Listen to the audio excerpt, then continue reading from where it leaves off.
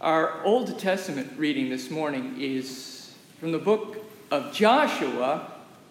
It contains some familiar verses in the 24th chapter, beginning at verse 14. I invite you to listen once again for a word from the Lord as it is there written. Now therefore, fear the Lord, serve him in sincerity and in truth, and put away the gods which your fathers served on the other side of the river and in Egypt. Serve the Lord. And if it seems evil to you to serve the Lord, choose for yourselves this day whom you will serve, whether the gods which your fathers served that were on the other side of the river, or the gods of the Amorites in whose land you dwell. But as for me and my house, we will serve the Lord.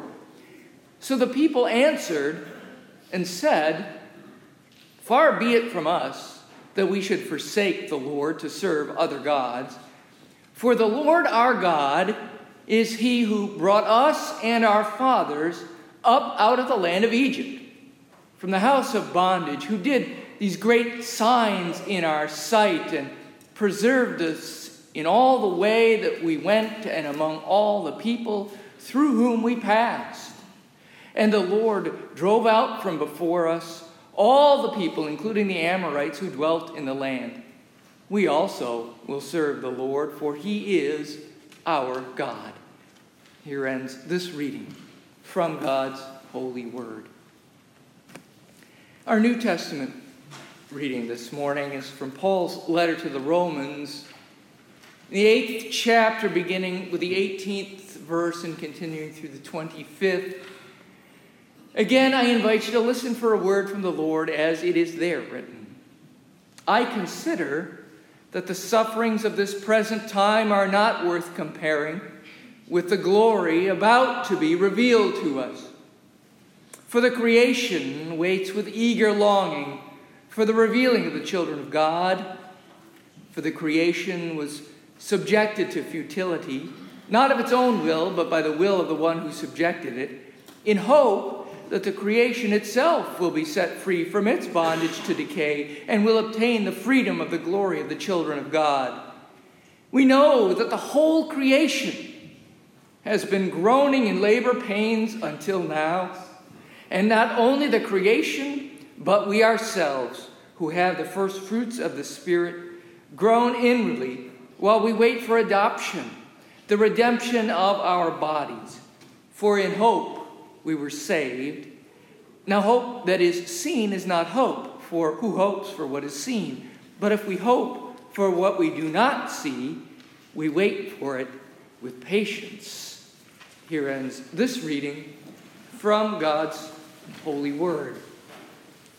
And it occurs to me for the first time the irony of this text on this day, as Paul is speaking to us about the groaning of the creation in labor, as it was on this very day. Could it be, yes, 14 years ago, that those pains were quite real in my family for the first time? How time flies. The sufferings of this present time. This is the phrase the apostle uses to describe the situation he is encountering as a follower of Christ, then 2,000 years past. The sufferings of this present time have not seemingly diminished, despite whatever progress we can claim to have made in any number of fields in the past 2 millennia.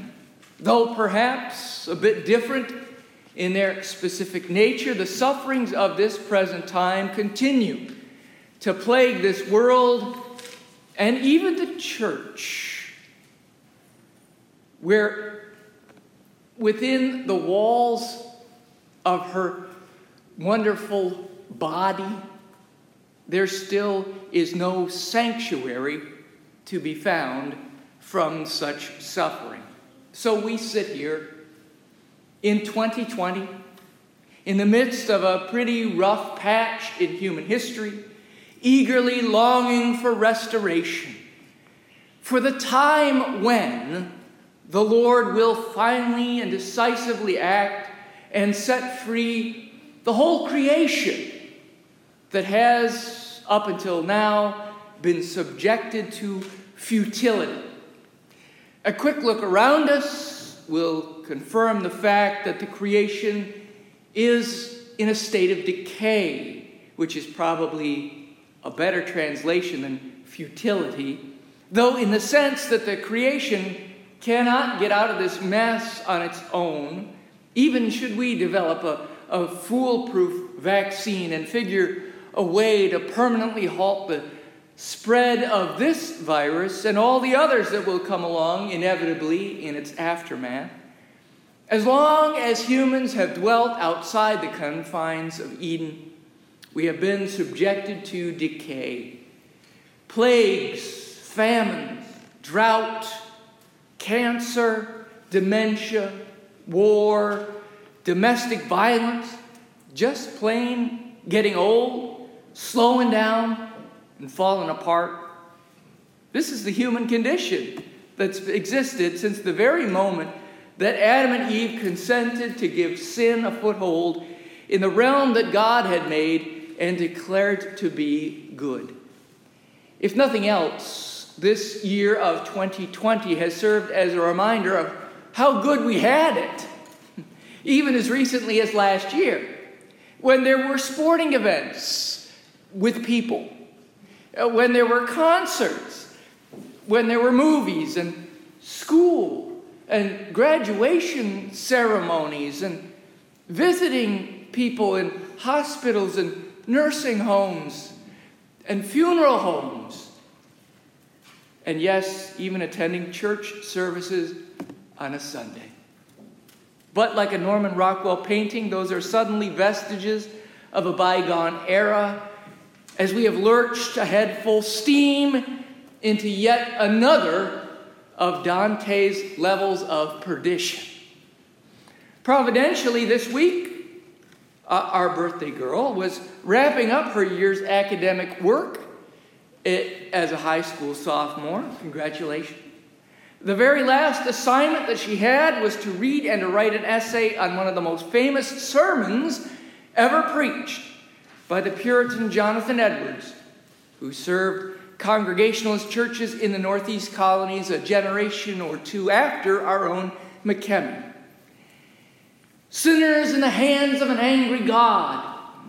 It's a journey into the depths of our sin, the judgment of God, and the unmerited forbearance, mercy, and grace that He has extended to us. It begins, "There is nothing that keeps wicked men at any one moment out of hell but the mere pleasure of God." That was a stark reminder that even in the first half of the 18th century, the world and the people who inhabited it then were subject to futility, in the words of Paul. And despite the myth of social, societal, and technological progress, we today continue to be in a state of decay. And yet,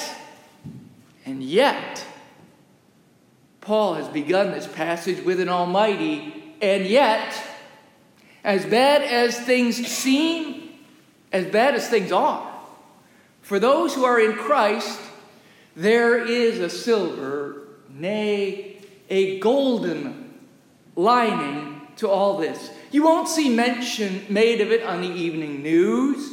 You won't see it touted in a headline from the New York Times or the New York Daily News or the Washington Post, but it's going to get better. Not in the form of a great stock market rebound necessarily, not in the form of the next hydroxychloroquine magic bullets, not in the form of a carbon-neutral military-industrial complex. No, it is going to get better on account of what God is going to do in fulfillment of his covenant promises for his people. And until that great getting up morning, we groan, in the words of the apostle, you and me and all of creation join together in a cry as we bear the burdens of this life, which seem to have somehow gotten a bit heavier this year. In the days of the early church, Paul and his brothers and sisters in Christ were keenly aware of oppression and repression and persecution, and they doubtless had to have asked of themselves and of their God, our God, Lord, how much longer? How much more will we have to bear before you miraculously intervene and set everything to rights? And the answer for them, as it has been for us, one day. Stay patient, keep hope alive, and know that it will be, that it is worth whatever we have to go through until then. I must say there are times that I find my patience stretched when I see injustices in this world, and I wonder why. If God knows we, his people, are suffering, groaning in travail, then why doesn't God just hurry up and put a stop to all of it? Sometimes, God does just that. There are times, there are places when God has used human agents to curb human abuses. There are victories that are worthy of celebration. But quite often, we do not see such resolution take place before our eyes.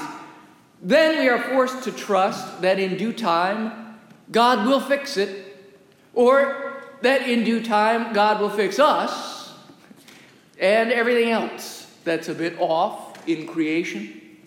This will be, in an illustration provided by the theologian and biblical scholar Tom Wright, another Exodus. Just as the Israelites were set free from their captivity to the Egyptians, so too will we, along with all of creation, be set free from all that holds us captive and renders all things futile. Our Old Testament reading this morning reminds us again of how the Israelites, who had been crying out for release from their imprisonment to their God, finally were set free, not by any act of cleverness or any act of might on their own part, mind you, but entirely on account of God acting on their behalf. And the same is to be the case for the ultimate redemption of all creation, which is presently captive to corruption. And we who are in Christ, we have received a down payment on the fulfilling of that promise in the form of the gift of the Holy Spirit. The triune God who came to dwell with and amongst his people has seen fit to remain with us until that time when the decisive victory is won. It is in the form of an advocate, a comforter, a paraclete. The work of redemption begun in Jesus continues through this Holy Spirit. And because this Holy Spirit dwells within believers, we then are undergoing a salvation from futility, even in the present. Though our flesh will, though our flesh is falling apart, our spirit is being renewed and redeemed at the very same time. Though it's easier to judge the state of what we can see with our eyes, what we know to be true is that our inward beings are undergoing sanctification, a process that is destined to continue indefinitely as we are changed from glory into glory. We can only imagine what the final product is going to look like, how we will experience things when all is made new. But Paul assures us that it will indeed be worth the wait. He says the sufferings that we are experiencing in the here and now will then seem insignificant. As long as we inhabit the here and now, though, we are assured of imperfection. We are assured of trials. I was reading this week in an article about ministry in this coronavirus age. It reminded us who are responsible for leading congregations that what started out back in March or so, looking like it was going to be a sprint, it increasingly appears as if it's turning into a marathon. And that, I think, is quite an apt metaphor for us. The new normal of post-pandemic life will leave people and institutions forever changed from what we knew and how we operated before. So those who are involved in church leadership are going to have to come to grips with adaptations, which will become permanent fixtures in the way that we are the church. Therefore, this author states that we are going to need to prepare our whole being, mind, body, and spirit for this long-term change, one that we are going to have to patiently endure indefinitely. This, I think, is the same sort of teaching that Paul is conveying to the Roman church. God's time, after all, is not our time. The designer and the creator of all things, he's been at this for a while now. Our best guess today is that the cosmos that we can behold has been around for a little over 13 billion years. And humans have existed for what amounts to a cosmic blink of the eye. But take heart, dear brothers and sisters in Christ. The apostle wrote 20 centuries ago, in the great grand scheme of time and space, we still matter.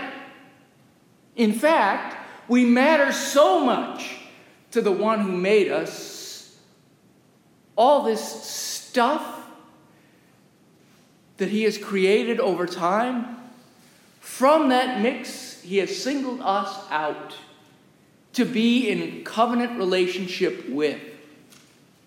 When Jesus, the Son of God, came, he showed us this, and he sealed for us a new covenant, another promise from the Almighty, that he was for us, and that he was with us, and he remains with us still. Therefore, though our bodies remain subject to decay, our existence is not futile. It has been redeemed from that destiny by the blood of Christ. And the resurrected and glorified Savior has given us a glimpse of what the future holds for all who have been adopted as his co-heirs. We then have the assurance of a future in which things will not continue to decay, but rather will be restored, remade in a glorious perfection as they were designed to be from before the beginning of time. It is living as those with this hope that we can truly say, thanks be to God and amen.